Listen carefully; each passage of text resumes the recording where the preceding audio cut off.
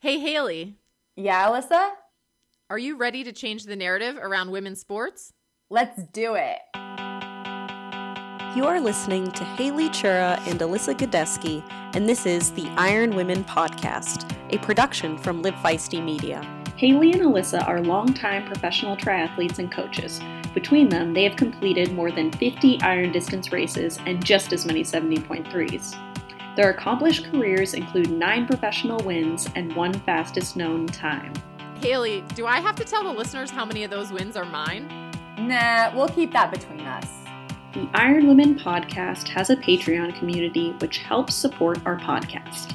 If you love the podcast, check us out at patreon.com/livefeisty. And don't forget to tell a friend. Now, let's get to the show.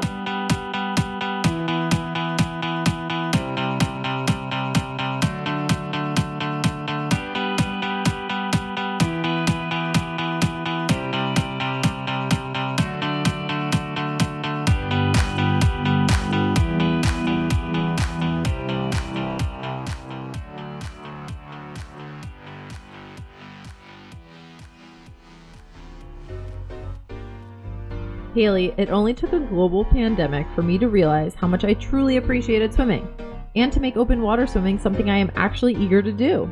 Then you'll be super excited for our new 2020 partnership with Orca Wetsuits. Alyssa, you and our listeners can get 15% off at orca.com with the code IRONWOMEN15. This is meant to be. My first wetsuit I raced in was an Orca wetsuit, actually, so I already know I like them. I've been trying out their swim run wetsuit. Soon I'll have no excuse not to race one of those events. Thanks to Orca for getting us set up to tackle all the open water swim action. Don't forget, that's code IRONWOMEN15 at orca.com.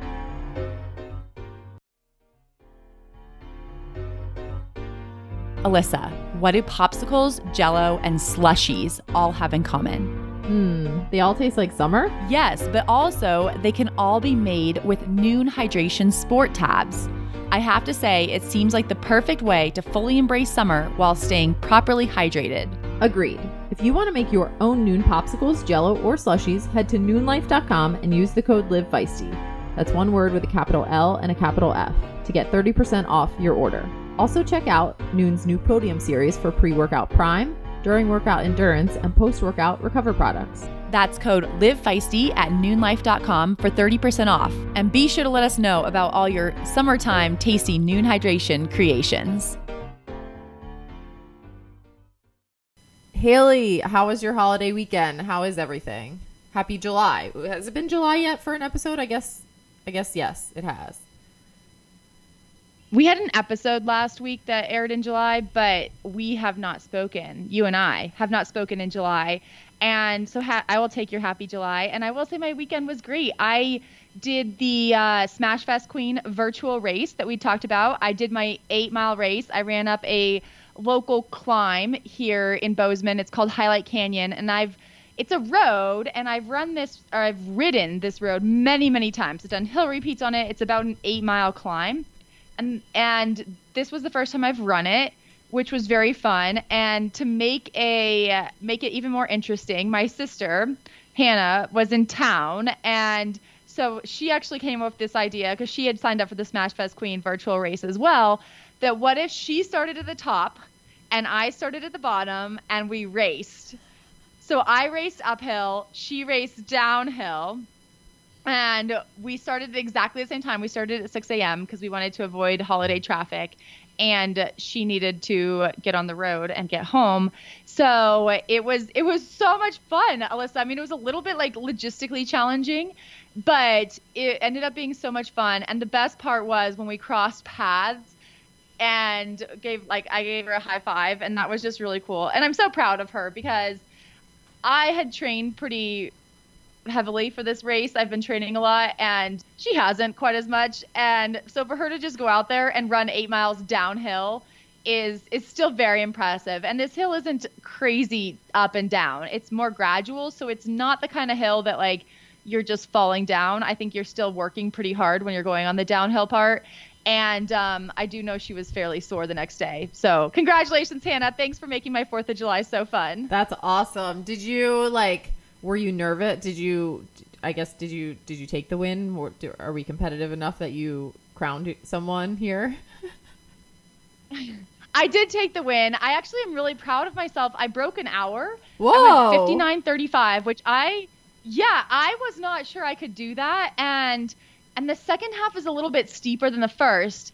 And I hit the 4-mile mark at it was 29:40. And I was like, oh man, I don't know if I'm going to be able to break an hour. And there were some downhill sections on the second half that I was able to work pretty hard. But I'm really proud of my own effort. I did take the win. Hannah was, I think she was 1:16, which is still a very solid time. And you still don't know. I mean, it definitely still pushed me because I really wanted to get past that 4-mile mark before we crossed paths. And I still, the back of my head, I was like, oh man, she might beat me. And I will never hear the end of it because only one of us does this as a job. And so it's a little bit different. Totally. No, that's very true. And I think, I mean, I can get competitive with anyone over anything. So even if it's all in good fun, another reason, like you said, to have anyone out there to help you push yourself, and you've been training for it, is helpful, I feel like, on the day. So that's awesome. How about your family 4-miler? You did the 4-miler, right? And you had your whole family involved. And he's because you were talking about this a couple weeks ago, we were having staggered start times and chasing each other down. How did that go? We did. We got super involved. So it was actually, we spent the holiday with Matt's family. And so he had his parents, his 2 sisters, and his brother-in-law were all signed up to run. And so it just so happened that where we were staying in West Virginia, you basically get onto a gravel road, and then the cabin is 4 miles down this gravel road. So it was perfect. We were okay, we'll just do a point to point 4-mile race. And because everyone is at very different points in training, some people aren't even really running that much, some people are running a lot, and all sorts of things, we did an equalizer format to make it more fun, where we had to come up with we used predicted 5K times, and then we scaled it out to a 4-mile from there. And then Matt added some kind of because the route was very hard. It was going to be a net downhill, but over 4 miles, you had over 800 feet of descent and 400 feet of ascent. So this is by no means a flat road. And so we added a 12%, I guess, kind of factor for difficulty of the course, and just basically went blindly with those times, staggered, and it actually worked out very well. So Matt's mom ended up taking the win, but Matt was right behind her, so he started in the back and was able to catch everyone except for his mom in the very home stretch. I guess he could see her, but she just got there in time. So that was fun, and it was really fun because had we all started together, we probably would have sorted into our places and then just ran by ourselves the whole time. And so this was a really cool way for us to you actually get some time to see some other people out there and use that as incentive, and you're being chased, which is always a huge incentive, right? So it was definitely a good time. What position did you finish? I guess I was probably, well, overall I had 3 people behind me. So out of that, and then I had 3 people ahead. So I was right in the middle. You were right in the middle. I love this idea. I think it's such a fun way to get families involved, to get more people involved, and to get creative with this virtual racing. I love what I'm seeing, and I did really enjoy that. So fun things that we can still do these days. Another thing I did this weekend, Alyssa, was I watched Hamilton. On we Disney did that too. Well, we only made it through half of it. I still have to watch the other half. But Haley, have you gotten to see it live before? Obviously, coronavirus, but did you get to see it at all? No. Okay. I didn't really know that much about it, but I have a couple athletes who are fanatics, and I just felt like I needed to know what the hype was. And that's why I sat down. I actually sat down to watch it for the first time, but then I ended up watching it on the trainer with closed captions, which is actually how I am better attentive to watching TV shows. And it was perfect because it's 3 hours long, and I had a ride that was more than 3 hours long, and it kept me very engaged. So it ended up being and I think watching with subtitles helped me a lot, because I'm not super familiar with the songs, but I thought it was fantastic. It was so good. What did you think? It's so good. Had you seen it before? So, yeah, I had seen it in person last winter. It came to Richmond, and so I did get to see it, but we could only get tickets for the quote late show, which is, I mean, it's only 8 p.m., but that was I was training for something at the time, and 8 p.m. start of that was really, really late for me. So I remember it, but I also remember feeling very I was having to pinch myself to stay awake, even though I was loving the show, right? But it was just so hard. I was just tired. So I was really excited to get to see it again and actually get to, and I mean, you're not up in the upper levels of the audience either, so you can actually hear a little bit more and get to see some things that you missed and things like that. I thought it was really well done. I think all Broadway shows should get to be on movies, right? Because it's so cool to get to see that stuff and not have to jump through all the hoops that something, going to theater shows is great, but especially in this time, at least until we're back to that, it would be cool if we could see some more. I agree. It was fantastic. And I'm not someone who grew up in theater singing and dancing, and I'm just so impressed by the singing, the dancing, the acting is fantastic. I also just love this idea of taking kind of a story that's well known and exploring it from the point of view of maybe not the primary main hero. And I think that is just a fantastic way to tell a narrative. And I love it when it's done in this way where it's actually historical fiction, or it's a dramatized history, I guess. So it's not 100% accurate, but a lot of it is actual words they said, because then it gets me to go and Google, and I'm looking up how did this actually happen? Did he really say that? Did she actually say that? How, who was Eliza Schuyler and that kind of thing? And so I'm really, really into that, that opera viewing, where you talk to people, or you look it up online, or you read about it. And so I'm very, very into those kind of stories. No, I agree. And I think that it's a good reminder that sometimes, what we think we know about history, right, you might not know the whole story. So especially in this time, I think it's just a good reminder to be kind of thinking of things from all perspectives and looking at it that way. But the music is so good. I first listened to the soundtrack, actually. I had been asking for suggestions of what to listen to. I needed a new workout mix. And before, I think a year at least before I had seen the show, someone was like, the Hamilton soundtrack. And I was like, the Hamilton soundtrack? So I was like, all right, desperate for new music, right? And so I had started listening to that, but I'm one of those people that always listens to things and I hear different words. So I need to it's been good to have it all come full circle where I can figure out what I'm hearing wrong still and figure that part out. Closed captions, they're fantastic. I will also say one of my athletes, she says that she always thinks about Alexander Hamilton writing the Federalist Papers when she's doing hill repeats. And now I understand why, how that does motivate you, because you're watching him do all this work and you're like, if he can do that, I can do this. Even though it's quite different, it's similar. So there's a lot of crossover that will help all endurance athletes. And yeah, I'll have to check out that soundtrack. That will have to be, I'll have to check that out. And then Alyssa, one other exciting piece of news for this coming week. I'm actually doing the Ironman virtual race this weekend. What? And so, so tell me I'm really excited because I have questions. So how does it even work? Did you tell someone you wanted to do it? Did they reach out to you? Because I have no idea. Do I need to get myself put on some sort of list, or how does that work? They reached out to me, so I'm not exactly sure, but I think you could probably reach out to them. I mean, it's probably like podcasting. Sometimes I like it when people reach out to us, and it's a lot more involved than I expected. So I'm doing a 3K run and a 40K bike. And so when I initially saw that, I was like, okay, I can handle this. So it's I guess an Olympic distance kind of race. But you have to have someone film your 3K run. And I'm going to do it tomorrow. I don't know if I'm supposed to divulge these details, but this doesn't come out till Thursday anyway. And whatever. There was no non-disclosure agreement. but it's so the run is pre-taped. I think that's pretty well known. And that is I'm like, Mom, can you come on Tuesday and film me running a 3K fast somewhere? And the course can't be net downhill, which is also hard because around here, everything's either uphill or downhill. So I may have a turnaround. I haven't totally figured this out yet, which I know I have like less than 12 hours until go time, but it's only 3K, right? So, and then the 40K bike is on Saturday morning for the women.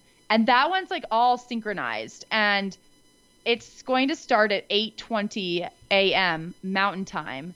But I have to be like online at 6:45 a.m. Mountain Time to like so check there's like all quite the stuff. they like want to make yes, and even before then I'm supposed to like check in and do like a check, and I had even for the 3K I had to send in like a sample GPX file to make sure my watch like has good enough accuracy, I guess. So I mean I'm impressed. It seems like a much bigger production than I would have expected. And I'm a little overwhelmed because I'm like, oh no. And it's like, who can I get to come like film me? And do I have enough electronic devices to have something showing Ruby and something showing Skype and all this? I may be borrowing like a laptop from someone, but thankful that my parents live in town. But it's quite more of an adventure than I think I bargained. And Alyssa, do you want to know who I'm racing? Yeah, I'm excited because now it looks like I have my Saturday morning plan or midday plans for me, it sounds like. Right, and it's like 40K bikes, so it shouldn't take too long, right? But so I think I'm racing Meredith Kessler, who has been a guest on the podcast, Maureen Hoof, who has not been a guest on the podcast, but I do know Maureen. I've raced against her in Ironman before, and then Helen Jenkins, British Olympian. So quite the lineup. That'll be interesting. Yeah. I mean, and I'm really wishing there was a swim, to be perfectly honest. Also, I'm giving myself a little bit of grace because I think I'm the only one at altitude. Oh, yeah. That should be a factor. But you know what? This is going to be fun. And if anyone wants to come on and cheer for me on Facebook Watch, Ironman Facebook Watch, actually, I think the coverage starts at 7:30 a.m. Mountain Time, and they will show our 3K runs. Our runs. Yeah, before. okay. Yeah, and then they will, and there are like preems for like different parts of this, and we know where the preems are. And Alyssa, I'm not sure about these preems for me, but come cheer on me and watch incredible performances by 3 other women who have a lot of bike talent and speed, and it's gonna be interesting. Oh, that'll be fun, and I can't wait to hear all about it, how it goes next week then. So that'll be good. I know. I hopefully have some good stories. Hopefully I'm not still on there. They're like, wow, it's taken Haley 2 days to ride 40 kilometers. Only if your avatar gets stuck or something. I'm sure you'll be great. But Haley, then I'll be like, oh, there's a malfunction. I think we do enough. The virtual. I think we do enough technology week to week with the podcast that your technology is going to be definitely on point for this. We are using Skype, which every time our show producer, Sarah Gross, comes on this, she's like, this is the only time I ever use Skype is when I talk to you two. No one uses Skype except for us and Ironman, apparently. There are still some benefits to Skype, and it's like a weird plug for a company that doesn't sponsor us, but that we do use frequently. All right, Haley. Well, I heard that you also had an interesting conversation with one of your athletes this week about a particular Zealios product. Oh, Alyssa, yes. Have you ever tried to explain chamois cream to a non-triathlete or a non-cyclist? Definitely with some of the beginners that I coach, and enlightening to the joy that is chamois cream is one of the highlights, I have to say, in those early days of coaching.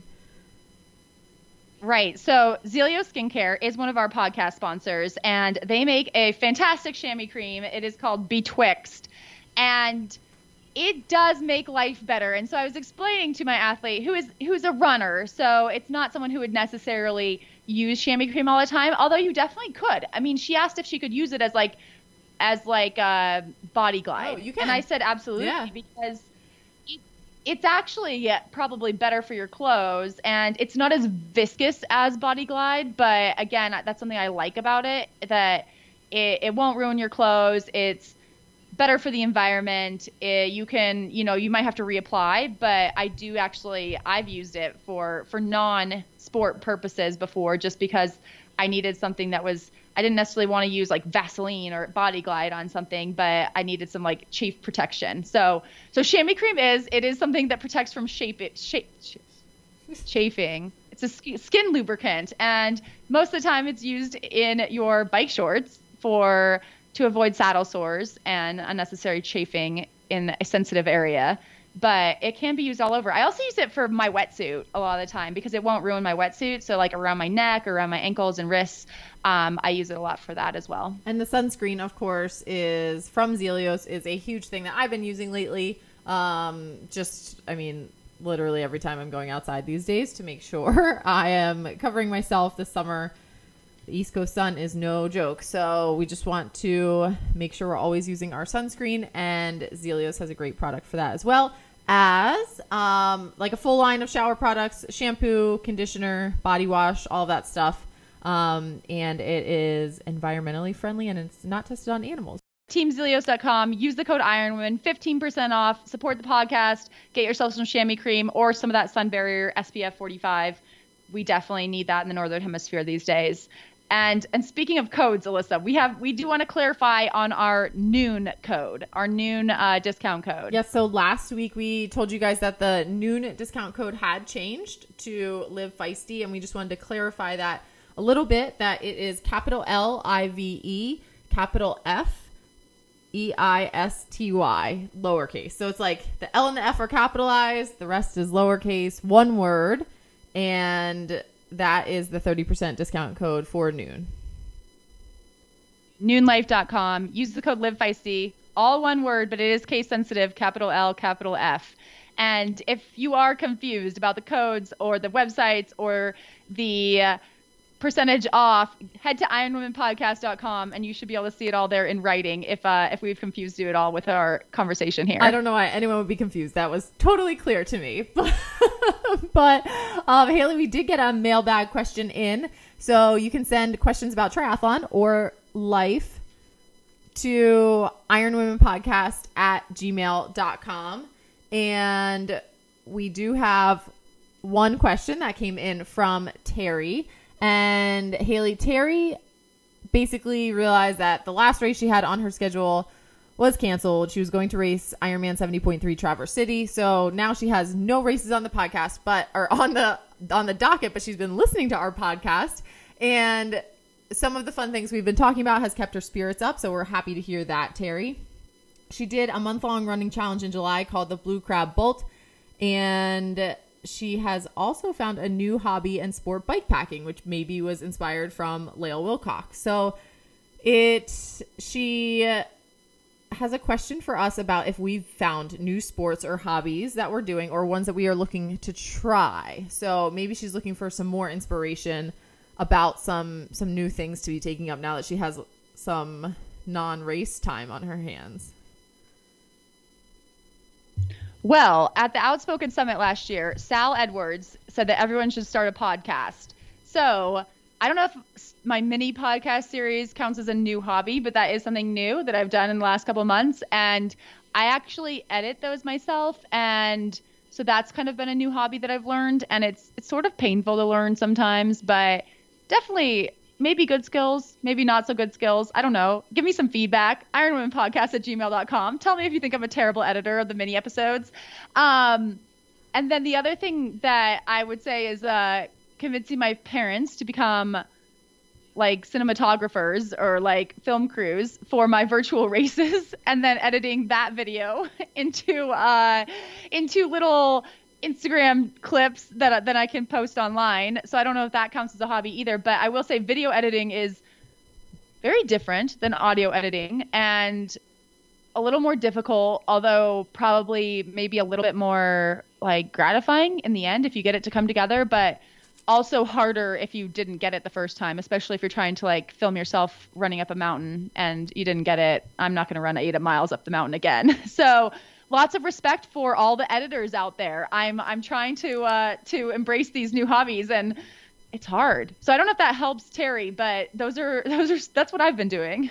Yeah, Terry, I would say that one of my new hobbies has been like baking and cooking more things like outside of my box. So since I couldn't go out to eat as much and things like that, especially in those beginning times, like I joined a baking challenge on Instagram, which if you follow me on Instagram, you can, I gram it sometimes from time to time, and anyone's welcome to join that challenge. It's still ongoing.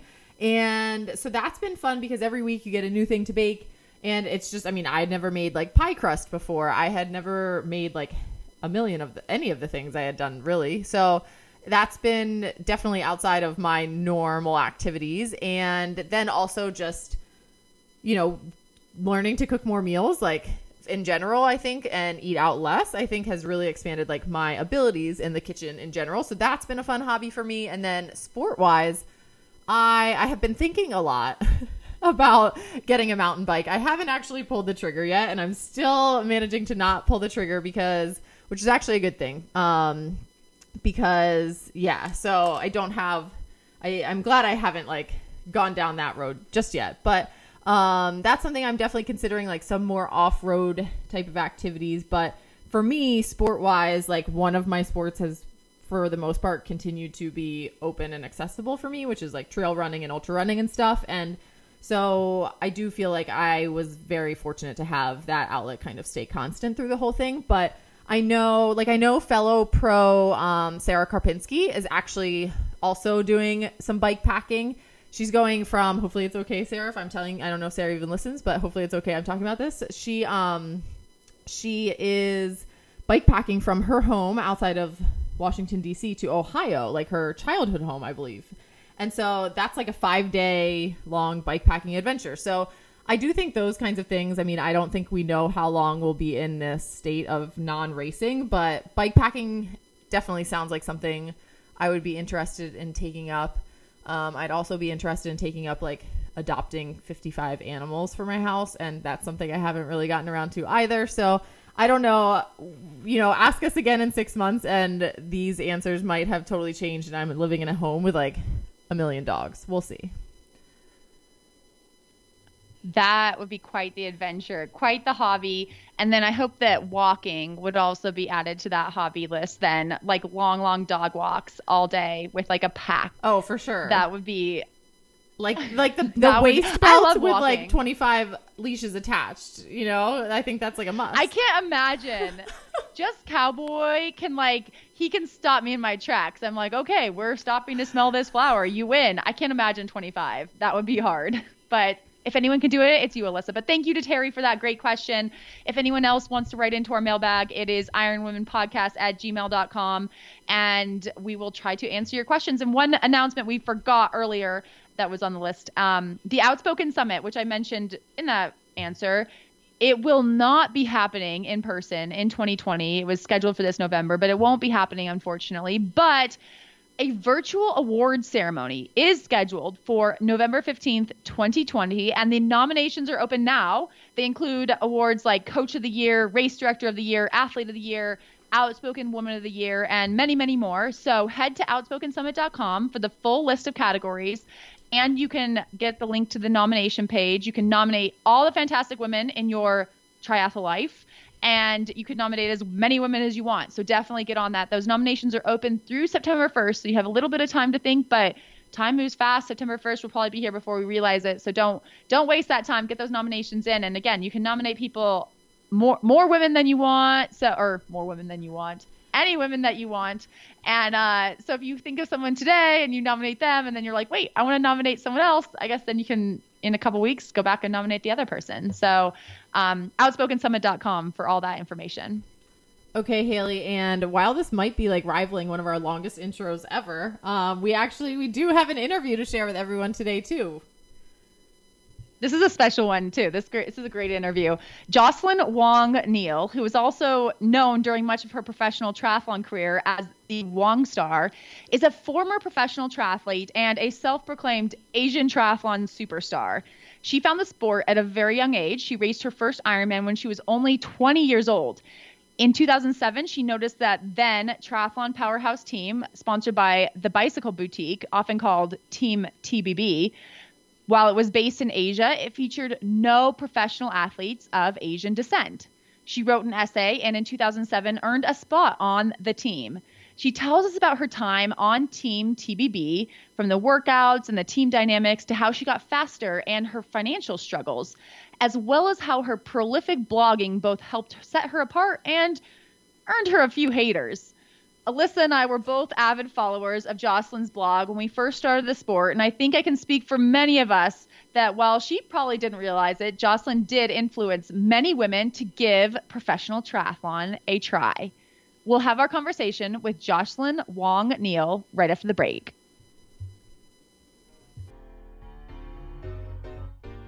Iron Women is proud to be supported by Form Goggles in 2020. Form Goggles are the only swim goggles with a smart display that delivers metrics like split times, distance, pace, and more. And it's built right into the goggle lens. You can also analyze your metrics outside of the pool with the Form Swim app, because what triathlete doesn't love data?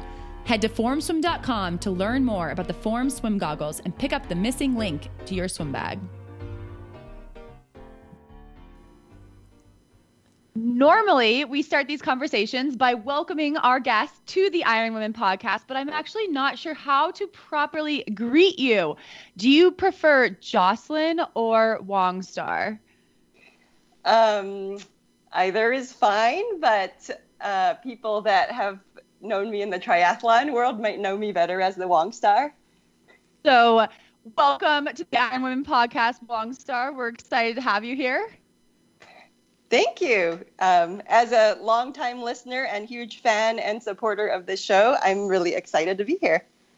And you are a retired professional triathlete, a certified prosthetist, orthotist, and from a quick look of your blog, an avid list maker. So how's current life, and have you checked anything off your to-do list this morning? Let's see. I've been trying to sleep in, which I was really good at the beginning of the pandemic. But I think if you're looking at my latest list, it's like the 19 during COVID-19. I think I put 19 as like a secret project. And so yeah. I haven't updated my blog in a while, but my secret project actually is what I'm working on the most, which is I am 16 weeks pregnant. Wow! Congratulations! Is this breaking news right here on the Iron Women podcast? It was announced we did the worldwide social media announcement a couple weeks ago, so it's not new to people that know me, but if people haven't heard from me in a while, then it might be breaking news. That's super exciting, and congratulations on that. That probably makes your list making and like to-dos about 100 times longer, I imagine, as you have a lot to prepare for now in the coming months. And Jocelyn, you mentioned blogging and maybe not having updated your blog too much recently, but you were possibly the most prolific professional triathlete blogger during the late aughts and the early 2010s, and you actually still maintain that blog, even though like you've called it an outdated medium. You know, it might not be updated as much as it was back then, that kind of thing. But can you tell us about your history in blogging? Haley and I are both blog lovers and blog followers of yours. As we got started in the sport, we were definitely reading yours. That's awesome. So I actually started blogging when I was in college, which was back in like 2003. I used to have LiveJournal, which is like even more outdated than Blogger. But I started on that, and then when I got onto Team TBB as a developmental pro triathlete, so this was before there was Instagram, because the only way you could follow somebody's story, I think, was more on the blogging format. And so I kind of like to say that I was an influencer before that was a thing, because back then, I think a lot of the sponsorships were really heavily based on results.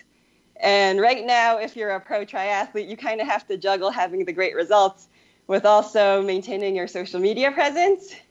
And so even though I was not coming up with the results yet, my team sponsors actually thought I was really valuable in that I could, have a lot of race reports, training updates, tell people what it was like doing training camp with all these Ironman champions, And I've always enjoyed writing. So for me, it came naturally, where a lot of my teammates were a little resentful that we had a blogging requirement. I think it was only maybe once a month.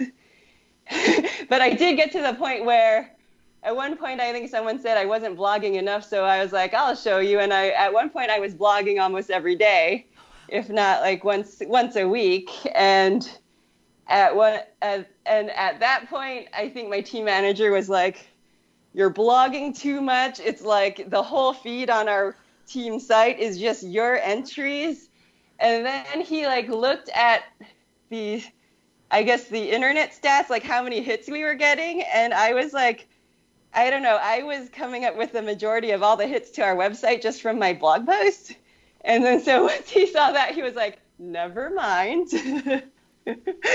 Like, I think the only other person who had a popular blog was Caroline Steffen, because she was like killing all the races and winning everything, even though she didn't blog very much. But yeah, I had my own, I think I made my own website just because I was like, from the professional side of things, I wanted to kind of be as professional as I could, even though my results weren't quite up there yet. So I had my own website and I had my own Google Analytics. And at one point, I think I saw there were people from 32 countries that had looked at my website, and it was like, wow, I don't know where all these people are coming from, but I don't know that I could list 32 countries off the top of my head.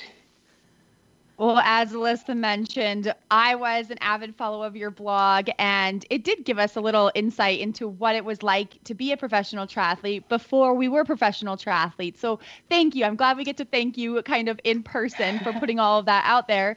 And just like you found blogging when you were pretty young, you also found triathlon when you were just in college. I think you raced your first Ironman distance race at Ironman Wisconsin in 2002. You were only 20 years old.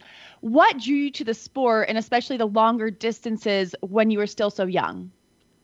So I grew up, born and raised in California, and I ran all through middle school and high school. So I come from a running background. I knew I wasn't quite fast enough to compete for a Division I track team, but I had wanted to continue running. And so I went to a Division III school in Southern California. And then I ran my freshman year, but I got injured pretty quickly. Instead of sitting on the bench at track meets and cheering for my teammates, I ended up spending all my scholarship money on a bicycle because I had a friend who was also a former track runner that was on the cycling team.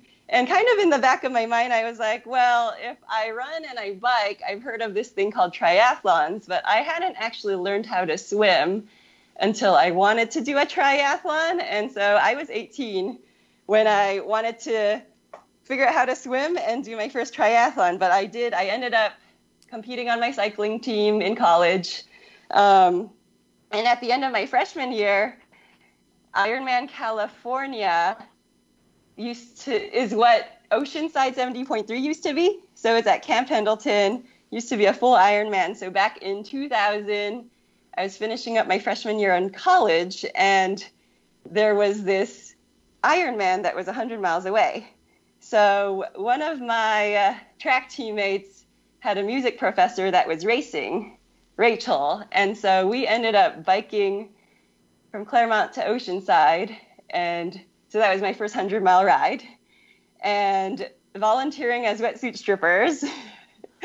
And the whole thing, it was pretty insane. So Bill Bell, who just passed away recently, I think at the time he was already 70 something, but I remember hearing that there was this 70-year-old guy racing the Ironman, and me being 18 years old, and you know how cocky we are when we're younger. Like, well, if a 70-year-old guy can do it, then I could probably do an Ironman. And then my friend Joey, she was a senior when I was a freshman. She was one of my mentors, and she had just run the Western States 100. And so I've always been fortunate that I've had these amazing female role models. And she kind of looked me in the eye and was like, I bet if you start training tomorrow, you could do the Ironman next year. And so that's kind of how it started. But yeah, it was really weird being like a teenager racing these long Ironman distances, because everyone in like, there's no one else in my college doing Ironman triathlons. Like even the local tri clubs, everyone was like 2 or 3 times my age. So, but it was something where I was just really drawn to it. The longer distances I could keep going, and I guess I didn't always have the speed for shorter distances, but I could definitely endure for the long races. It seems almost like a Hallmark movie of having you like surrounded by these female endurance athletes, like, you know, helping you find a way to take this first 100-mile ride and see the Ironman and volunteer and be inspired. Did that music teacher, Rachel, did she end up like helping you as you were preparing for the race at all, or how did you end up preparing for your first Ironman? Yeah, she ended up, we're still like Facebook friends to this day. And she would, once she knew I was interested in pursuing Ironman, like we swam together. I went to Harvey Mudd College, which is one of the Claremont colleges. So she was a teacher at Pomona. So we were allowed to, the campus, it's like 5 small college campuses all together. So we were allowed to train at all the other facilities. So we would train together, swimming. We would go on bike rides together. And I especially remember she would have me practice my Ironman finish line pose. So back then, this was, let me think. It was like the early 2000s. Back when Ironman entry fees used to cost, I think it was $325 for like an official MDOT race. And they used to hold the finish line tape up for every finisher. But she would, we would practice at the end of the run. She's like, okay, now imagine that you just finished the marathon after riding your 112 miles and swimming your 2.4 miles. And so make sure you practice how you want your finish line picture to turn out to be. Was your finish line picture in 2002 everything you had practiced? Did that training pay off? Yes, it's an amazing, it's an amazing photo. It's in front I might need to add that to some of my athletes' training peaks. We'll have like 5 minutes of finish line pose practice at the end of every long brick. Jocelyn, you earned a spot on the Team TBB, or the Bicycle Boutique Developmental Pro Team, in 2007. How did that happen? So by then, let's see, gotten through college, and then I went to grad school for prosthetics and orthotics in Atlanta at Georgia Tech. And so after you get your master's in prosthetics and orthotics, you do 1 year of residency in each discipline. So I think I was doing my orthotics residency and then living in Texas then. But I actually raced as an amateur triathlete for about, I want to say it was like 7 or 8 years already. And so I was like a huge tri nerd, like subscribed to all the triathlete magazines, like followed the Slow Twitch forums. And I think I saw on Slow Twitch that there was a little buzz about this new pro triathlon team. So I like checked out their website, and it was a bunch of pro athletes I was really familiar with. Like I think Belinda Granger was on there, and she had won Ironman Canada, which I had raced. Bella Bayliss used to be Bella Comerford, and she was on this team. She had won Ironman Florida, which I had raced. And I knew Hillary Biscay because she was like a top finisher, and she was also from California.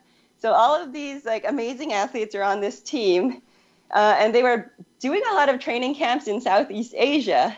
So one of their goals was to encourage more of the local Asian athletes to take up triathlon and help develop them.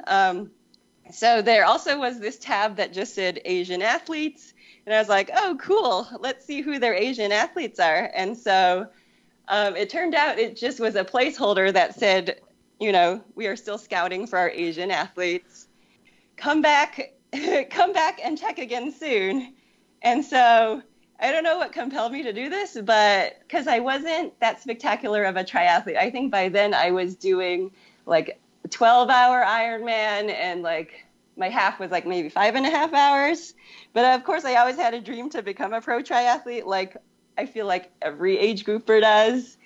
And so I just randomly reached out to the team and was like, hey, I want to learn more about your coaching program or your team. I'm an Asian American triathlete, and I live in Dallas, Texas right now. So I didn't really think anything of it, but the team manager ended up emailing me back. And then at one point, Brett Sutton, who I didn't realize was the coach of this team, also got copied onto these emails. And suddenly they were talking to me about possibly joining their team as a developmental member. And it was really kind of being in the right place at the right time, because this was early to mid 2007. So Chrissy Wellington was also on the team, but she was not a big name then, because if you remember, she broke out in October of 2007 when she won Kona, and nobody knew who she was. So she was also on this list of all these fast men and women. And so somehow I convinced them just through my writing, because we did not call, we didn't Skype. It was all back and forth through email. So I guess my writing skills came in handy, and I was able to convince them that I was worthy of being taken on as a developmental athlete. And Jocelyn, you say that you don't know kind of like what compelled you to reach out after you saw the tab on the website that said, Asian athletes are coming soon, right? Like check back. But so do you think there's a part of you that thought at that time about representation in sport and the importance of it, and like even the smallest glimmer in your mind at that point that was like, hey, that's me, was that potentially like part of the catalyst to help you reach out and to be like that maybe that's like somewhere that I can be representative of other athletes and hopefully get other people in the sport? Absolutely. It definitely crossed my mind that they're trying to get more Asians into the sport. But I looked at the roster of athletes, and for the most part, all of the athletes were white. I think Reynaldo was on the team from Brazil. But for the most part, I was thinking if they had somebody that also looked like them, as far as reaching out to local triathletes in Asia, that, I feel like representation is very important, as it's hard to see yourself becoming something if you don't see it in, I don't know how to say this. I feel that growing up that I come from I never felt like a minority because I grew up in the San Francisco Bay Area. And so my high school was in Daly City, just south of San Francisco, which is known for being like very Filipino and very Chinese. So we were not minorities as Asian Americans. And it wasn't until I left to go to like college and grad school and traveled elsewhere in the US that I was like, oh, wow, that was actually pretty unique to the way I was brought up. But I would say did you guys watch Crazy Rich Asians 2 years ago? Yeah. Yes. Yeah. So in 2018, it was a really big deal because it was the first time in 25 years that there was pretty much an all Asian American cast for a major motion picture.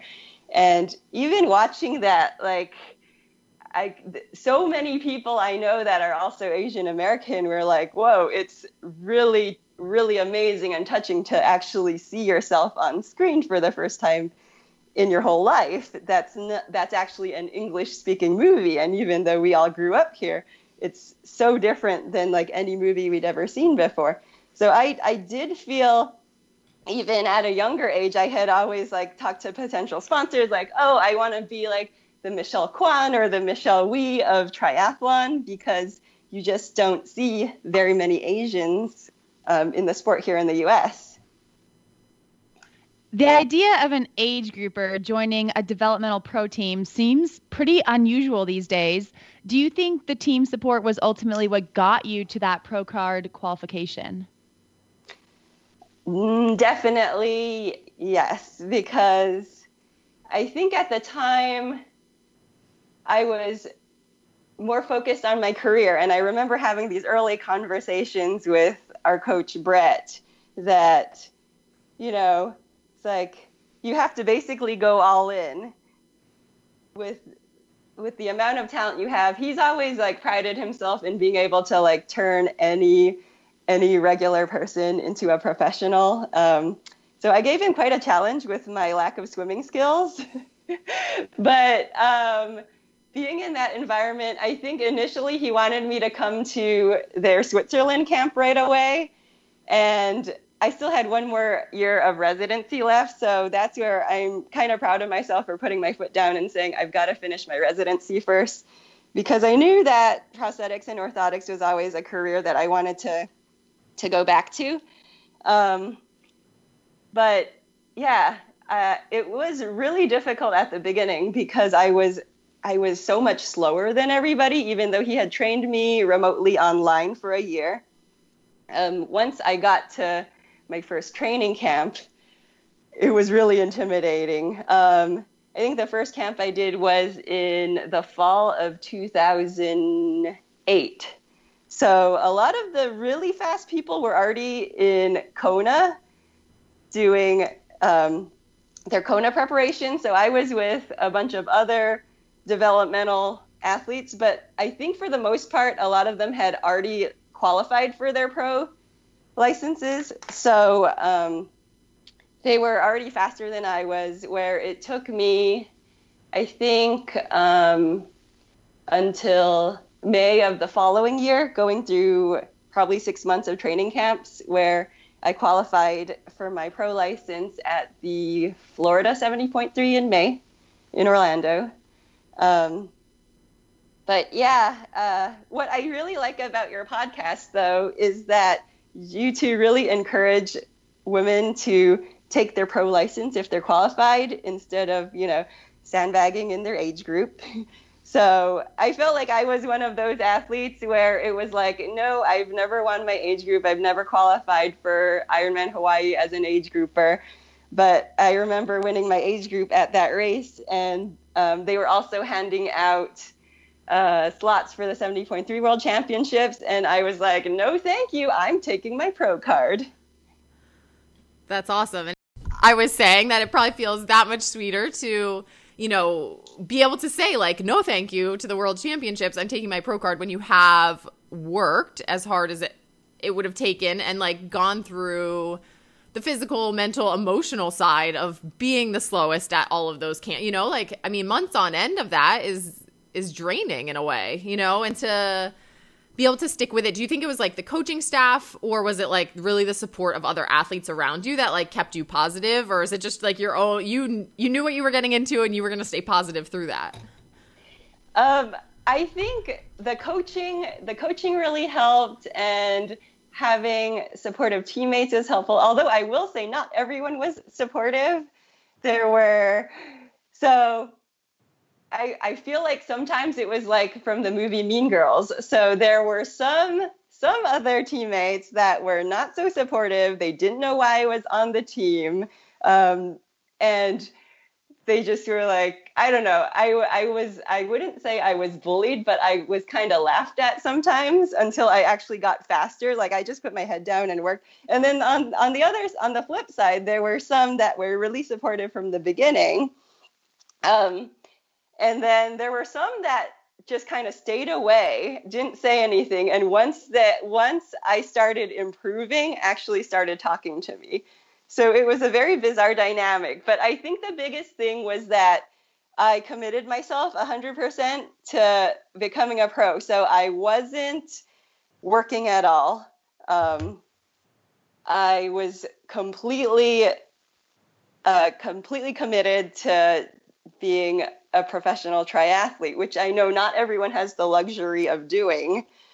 So it was being able to be at those training camps instead of actually holding a real job.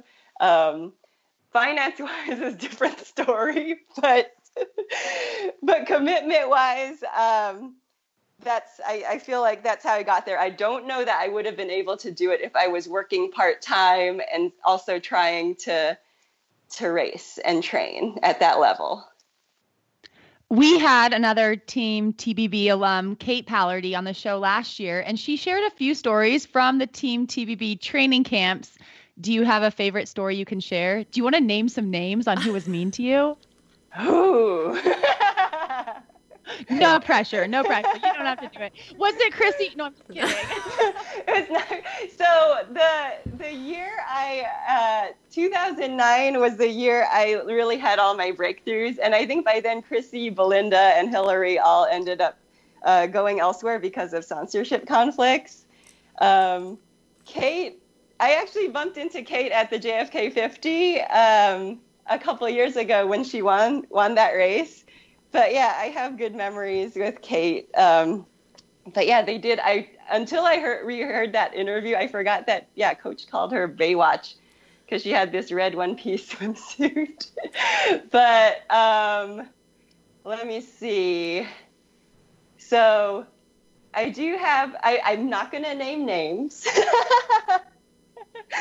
but there was one girl where I think early on at this camp, there were a lot of really high-level women, and I remember Coach had us doing hill repeats. And from watching the way I ran, he knew I could run these hills really strong. I mean, I'm very proud of the fact I grew up in the San Francisco Bay Area, so nothing but hills. We eat hills for breakfast. So I would charge these hills and then turn around and really take it easy going downhill, where a lot of these other girls, I feel like it was almost like a slugfest because there was a lot of egos on the team, and I wasn't really a part of that because I wasn't very fast. So a lot of the faster girls with bigger egos were always trying to duke it out, so they would just kill each other on these hill reps and then not even recover on the downhill and kind of crush each other on the downhill and then go back up. So at one point, Brett got tired of it and he was like, okay, I want you guys to do these hill repeats, but you don't go any faster than the Wong Star. And I was just like, ugh, I had to deal with these girls. So So I remember they thought it was kind of a joke. So I would charge these up hills, and I remember the first couple repeats, they were kind of laughing and talking the whole way, not taking it seriously. And then I would slow down and ease on the downhill. And then, but I just kept going, I could maintain my speed through all the hill repeats. And I think by the fifth one, I was starting to drop some of them. And then, so Coach actually called them out and was like, all right, I want you guys, the ones that I was dropping. He's like, this is embarrassing for you guys. So go finish your run elsewhere. And so that's one workout I'll never forget, because this was when I was still not very fast. But then I had another teammate where she was supposed to race the Singapore 70.3, but she got injured. And I ended up getting her entry, but I remember before she left to go home, she kind of was like, well, here's the entry that was supposed to be mine. Maybe you'll win it. Ha ha ha. And I was just like, oh, that's so mean. Because she knew I wasn't going to win it. But yeah, there was stuff like that. And then I ended up being a member of the team for 4 years, and I lasted for quite a while, I think, because me and Brett reached an understanding. He knew I worked really hard, and there was no BS, and that I could listen. I was a good listener. Not everyone listened to what he had to say, but I felt he knows what he's doing. So if you actually do what he tells you to do, you'll get places. But he was also notorious for not really liking Americans. So I don't know if you've heard that one, but in the beginning, I think Hillary Biscay and Siri Lindley were like his only really successful American athletes. So he always had the opinion that like Americans are too soft. So that's where being Asian American helped me as well, because at one point he was like, yeah, Americans are really soft. I don't really think of you as an American, though, because of the way you were brought up. And I was like, okay, thanks, I guess. And Jocelyn, you've raced as a professional, then from 2008 to 2011, dropping from a 12-hour Ironman time to finish sub 10, and even winning 2 iron distance races in Korea. So, but despite that success, you have written about how you received occasional backlash from anonymous haters. And so it seems like maybe even just within the team environment, you were able to build up some thick skin and, you know, from that kind of thing. But did the negative comments ever get to you? A lot of the negative comments were about my swimming ability or lack thereof. And, you know, I could understand where they're coming from. But, yeah, at the same time, I did have a lot of difficulty having consistent swim performances. So not being from a swimming background and learning how to swim basically self-taught when I was 18, that still remained a struggle. And so depending on the race situation, I found like I could swim, like I had a couple of 105s, and then I think my best was a 102, but I would also have performance anxiety in the swim, which didn't help the more people like bashed my swim. So there were a lot of cases where I think I would start a race, and when I started racing more in the US and the fields were a lot bigger, then it was the situation where I think, do you still only get a 5-minute head start in the swim? If that, you know, sometimes it's like, well, no, we get, well, I guess it depends on the race, right? Yeah, it could depend a lot on the race. And it's like the rolling starts now make it all different, but we could get 5 to 10 minutes, I would say, is probably average, right, Haley? Yeah. Yeah, I think that sounds right. It's been so long since we've been racing, I'm forgetting. So yeah, there would be situations where I think even though you get a head start, like the 5 minutes wasn't enough for me. And so as the age groupers would catch up to me, and this was before the rolling starts, it was like always the mass start right after the pro start.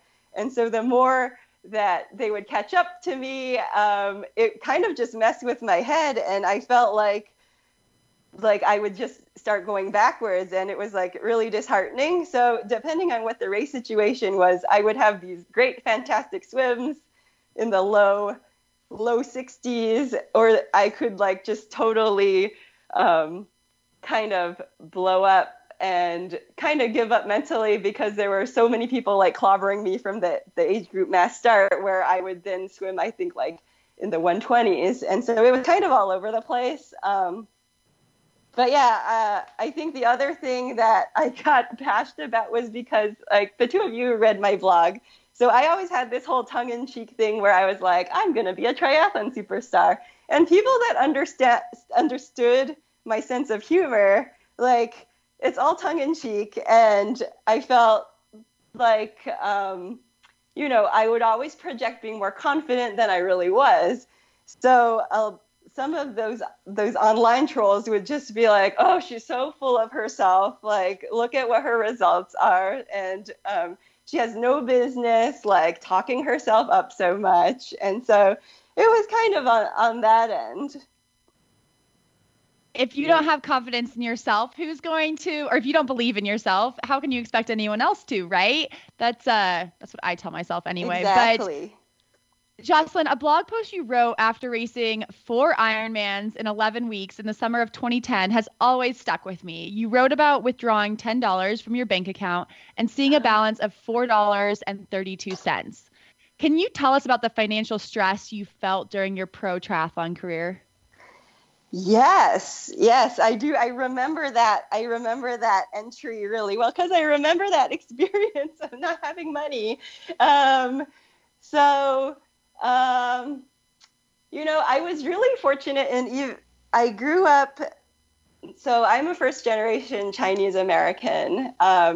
So my parents immigrated to the States in the 70s. So it was always about like school, getting into a good college, focusing on academics and a career. So it is pretty unusual for someone with that background to then, kind of throw their career to the side and be like, oh, I want to be a pro triathlete where the prospects of making money is really little. So on one hand, my parents were supportive enough that they they're like, okay, but you're going to go back to your real job one day, right?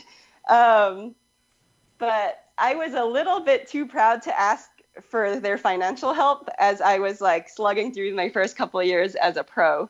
And timing wise, there was the Great Recession happened like 2008, 2009. At the same time, I believe 2010 was the year Ironman was like, by the way, if you don't finish within the top 8% of the winning time, you don't get any prize money. So my first full year, 2009, was pretty good. I raced overseas a lot, and I think I made $5,000 in prize money, which was a lot more than we thought I would make. Like Brett honestly was like, oh, I thought you're going to make $0. And then I was getting a $600 stipend from the team. So there were different tiers to the team as far as like, depending on how fast you were, you got a certain stipend every month. And so I got $600, which didn't quite cover my student loan payments. So yeah, in addition to all that, like in the back of my mind, I also had, I think, over $100,000 in student loans that I was able to, I think you're able to plead economic hardship for 3 years on your loan. So I think I still had to pay like one set of loans, which was like $200 or $300 a month. I think if I had to pay both, it would have been $600 a month, which is my whole stipend. But I do remember having a lot of pro homestays.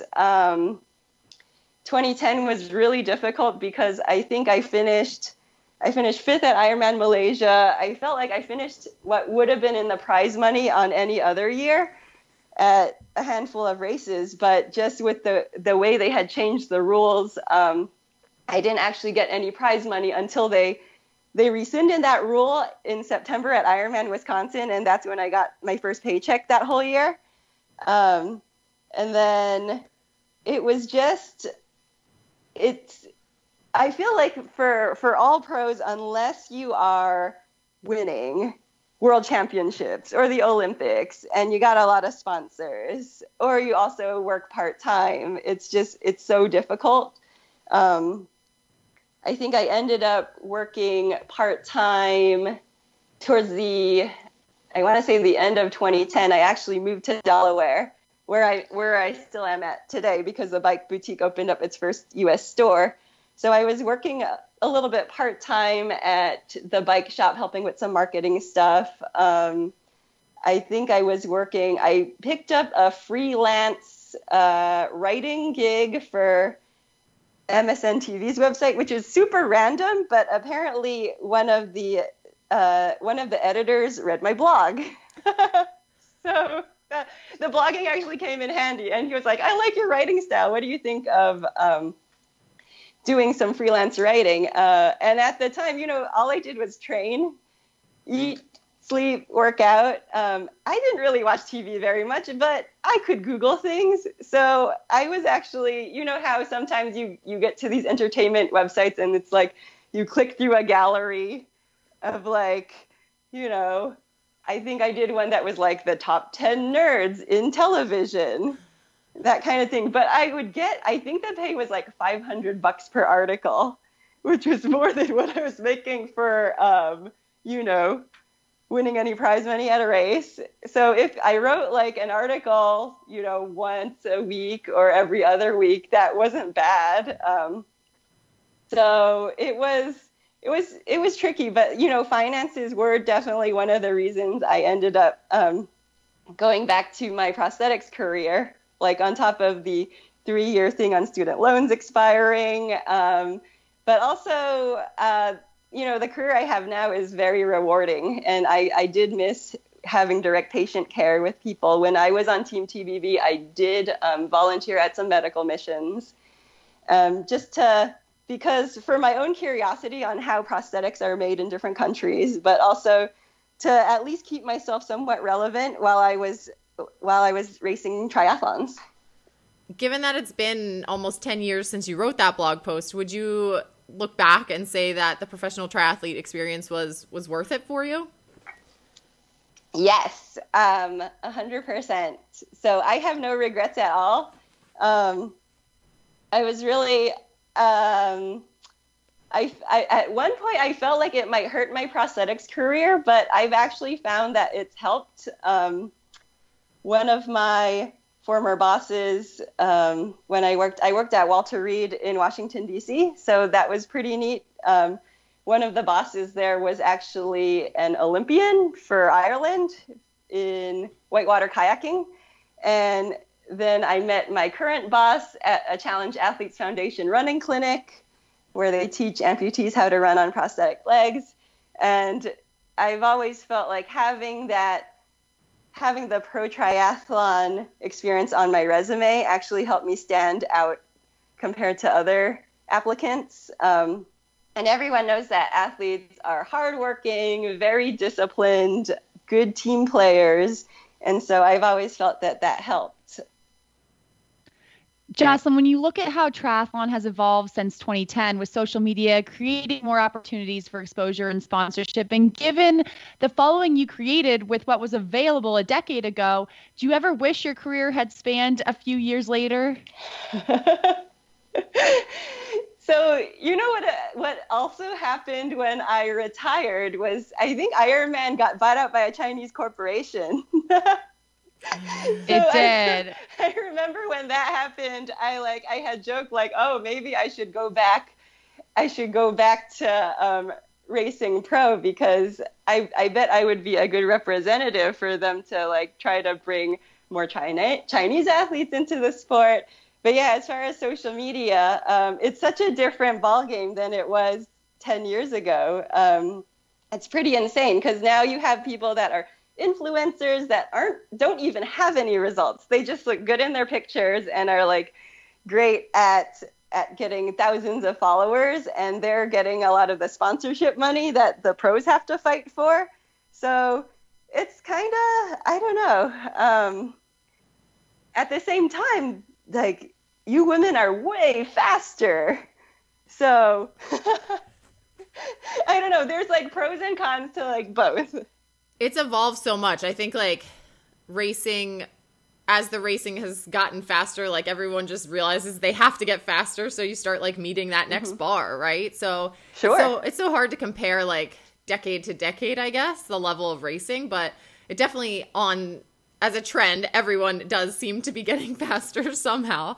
And we wanted to ask, too, that in 2012, you raced Ironman Louisville as an amateur in the 30 to 34 age group. So how was that race experience different compared to your races experienced as a pro? So that was the last Ironman I ever did that I possibly ever will do.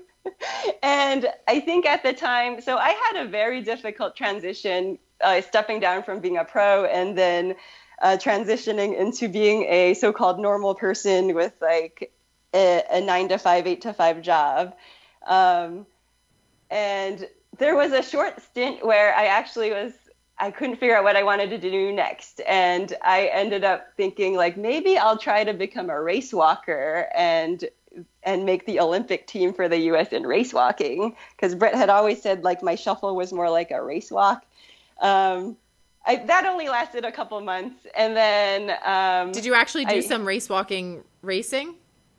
So I found an actual coach that was willing to coach me locally, who had written books on race walking. But I don't think it was race walk. It wasn't track season. So it's one of the sports in one of the events in track. So I don't think I didn't ever actually compete as a race walker, but it's a very technical sport where you have to straighten your knee all the way when it lands. And because I was involved in a bike crash during Ironman Korea, I injured my knee, and apparently I couldn't straighten it out on command, like to make it obvious that I wasn't cheating.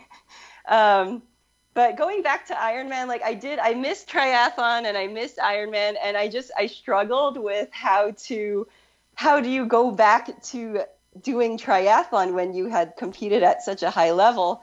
And I was also juggling trying to like work full time. So it was really weird for me to suddenly go. I think in the past I had always been a college student that was doing Ironmans. And so I hadn't ever like tried to do it all at once and do it at a higher level. So I was like, well, how much fitness could I have really lost? So I didn't actually train very much, and it was painful. But it was also back when Louisville was still in August. I think now it's like later in the year. It's in October. So yeah, it was really hard, and it was like I forgot how hard Ironman is. But I don't know. I think I just kind of had a chip on my shoulder as far as like the way I left the sport, and I was like, I just want to do like one more Ironman on my own terms, and I got it done, and I realized how hard it is, and how hard it is to do when you're also working like a full-time job. And I was like, I'm good now. Like I've gone back and forth with what I want to do athletically, and I like dabbled in like some obstacle course races. I've done like some trail races and ultras, done some sprint triathlons. I might like do another half Ironman. I don't know if people even call them that anymore, because I've been actually this month is like, I think the 20-year anniversary of when I first did a triathlon when I was 18. And so, I definitely remember when Ironman suddenly branded these half Ironmans as a 70.3, and we were like, what? There are many things that Ironman does that people are like, what? But Jocelyn, we mentioned your blog several times. Where can our listeners find you and follow all of your shenanigans, including the not so secret project that you have going on right now? Where can we find you?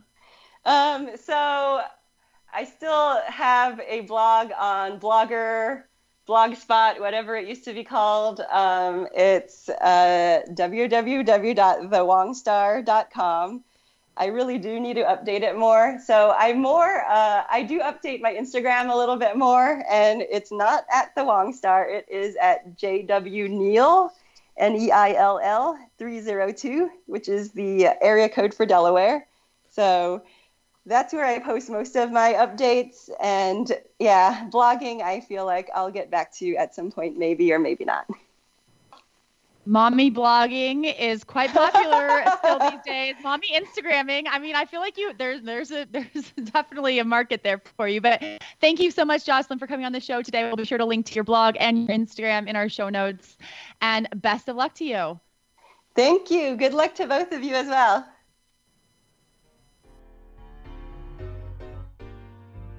Triathlon is certainly hard on your skin, without a doubt. That was Teresa Helsel, dermatologist PA and accomplished triathlete. Earlier this year, Teresa came on the podcast to offer skincare advice specific to triathletes. Teresa's two biggest tips were to avoid sunburn and chafing. And luckily, Iron Women podcast listeners get 15% off all Zealios skincare products, including Sun Barrier SPF 45 zinc-based sunscreen and Betwixt Athletic Skin Lubricant and Chamois Cream. Use the code IRONWOMEN at teamzealios.com for 15% off and use Zealios products to protect your skin during all your swim, bike, run fun. Alyssa, 10 years ago, you were an avid follower of Jocelyn's blog. I don't think you ever met her in person, but now that you've had this conversation with her, was it what you expected?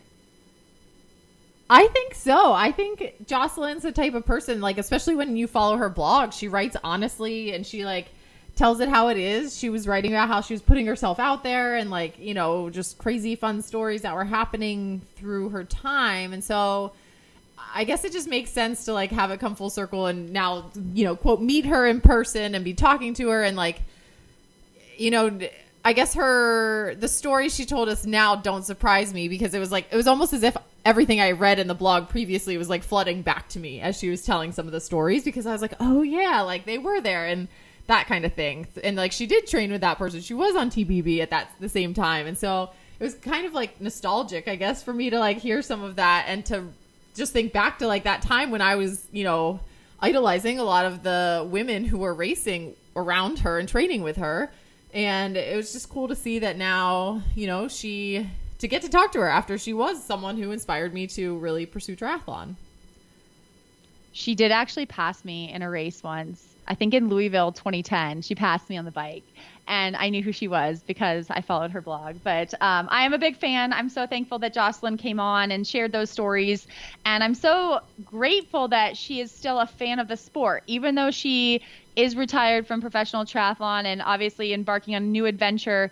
She still follows a lot of the women in the sport. And I think that's so admirable. And it makes me really appreciate triathlon and the people who I meet through the sport. So big thanks to Jocelyn. And if anyone does want to check out her blog, we will make sure that we link to the current one. I think on the current blog, you can still find her old TBB blogs if you search hard enough. But the current blog, we'll link to that in the show notes.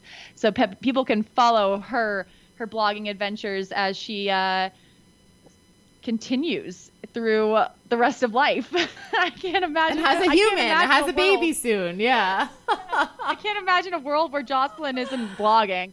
But Alyssa, have a great week. And again, if you're not doing anything Saturday morning, Ironman watch or Facebook watch, Ironman virtual race, watch me throw down against Haley, some pretty fantastic women from good my luck. garage. I will 100% be watching, so have fun. And yeah, well, I'm excited to hear all about it next week. Bye, Alyssa. Bye, Haley.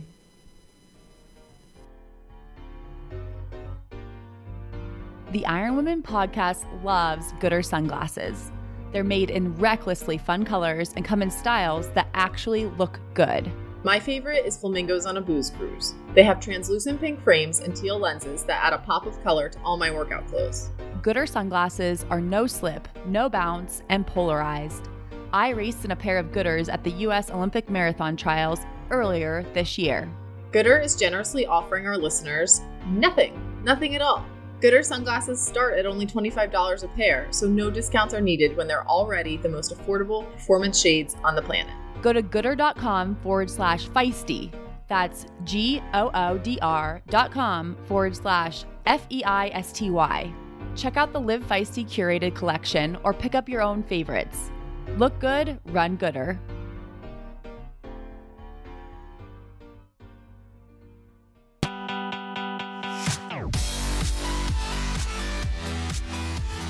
You have been listening to the Iron Women podcast hosted by Haley Chura and Alyssa Godesky.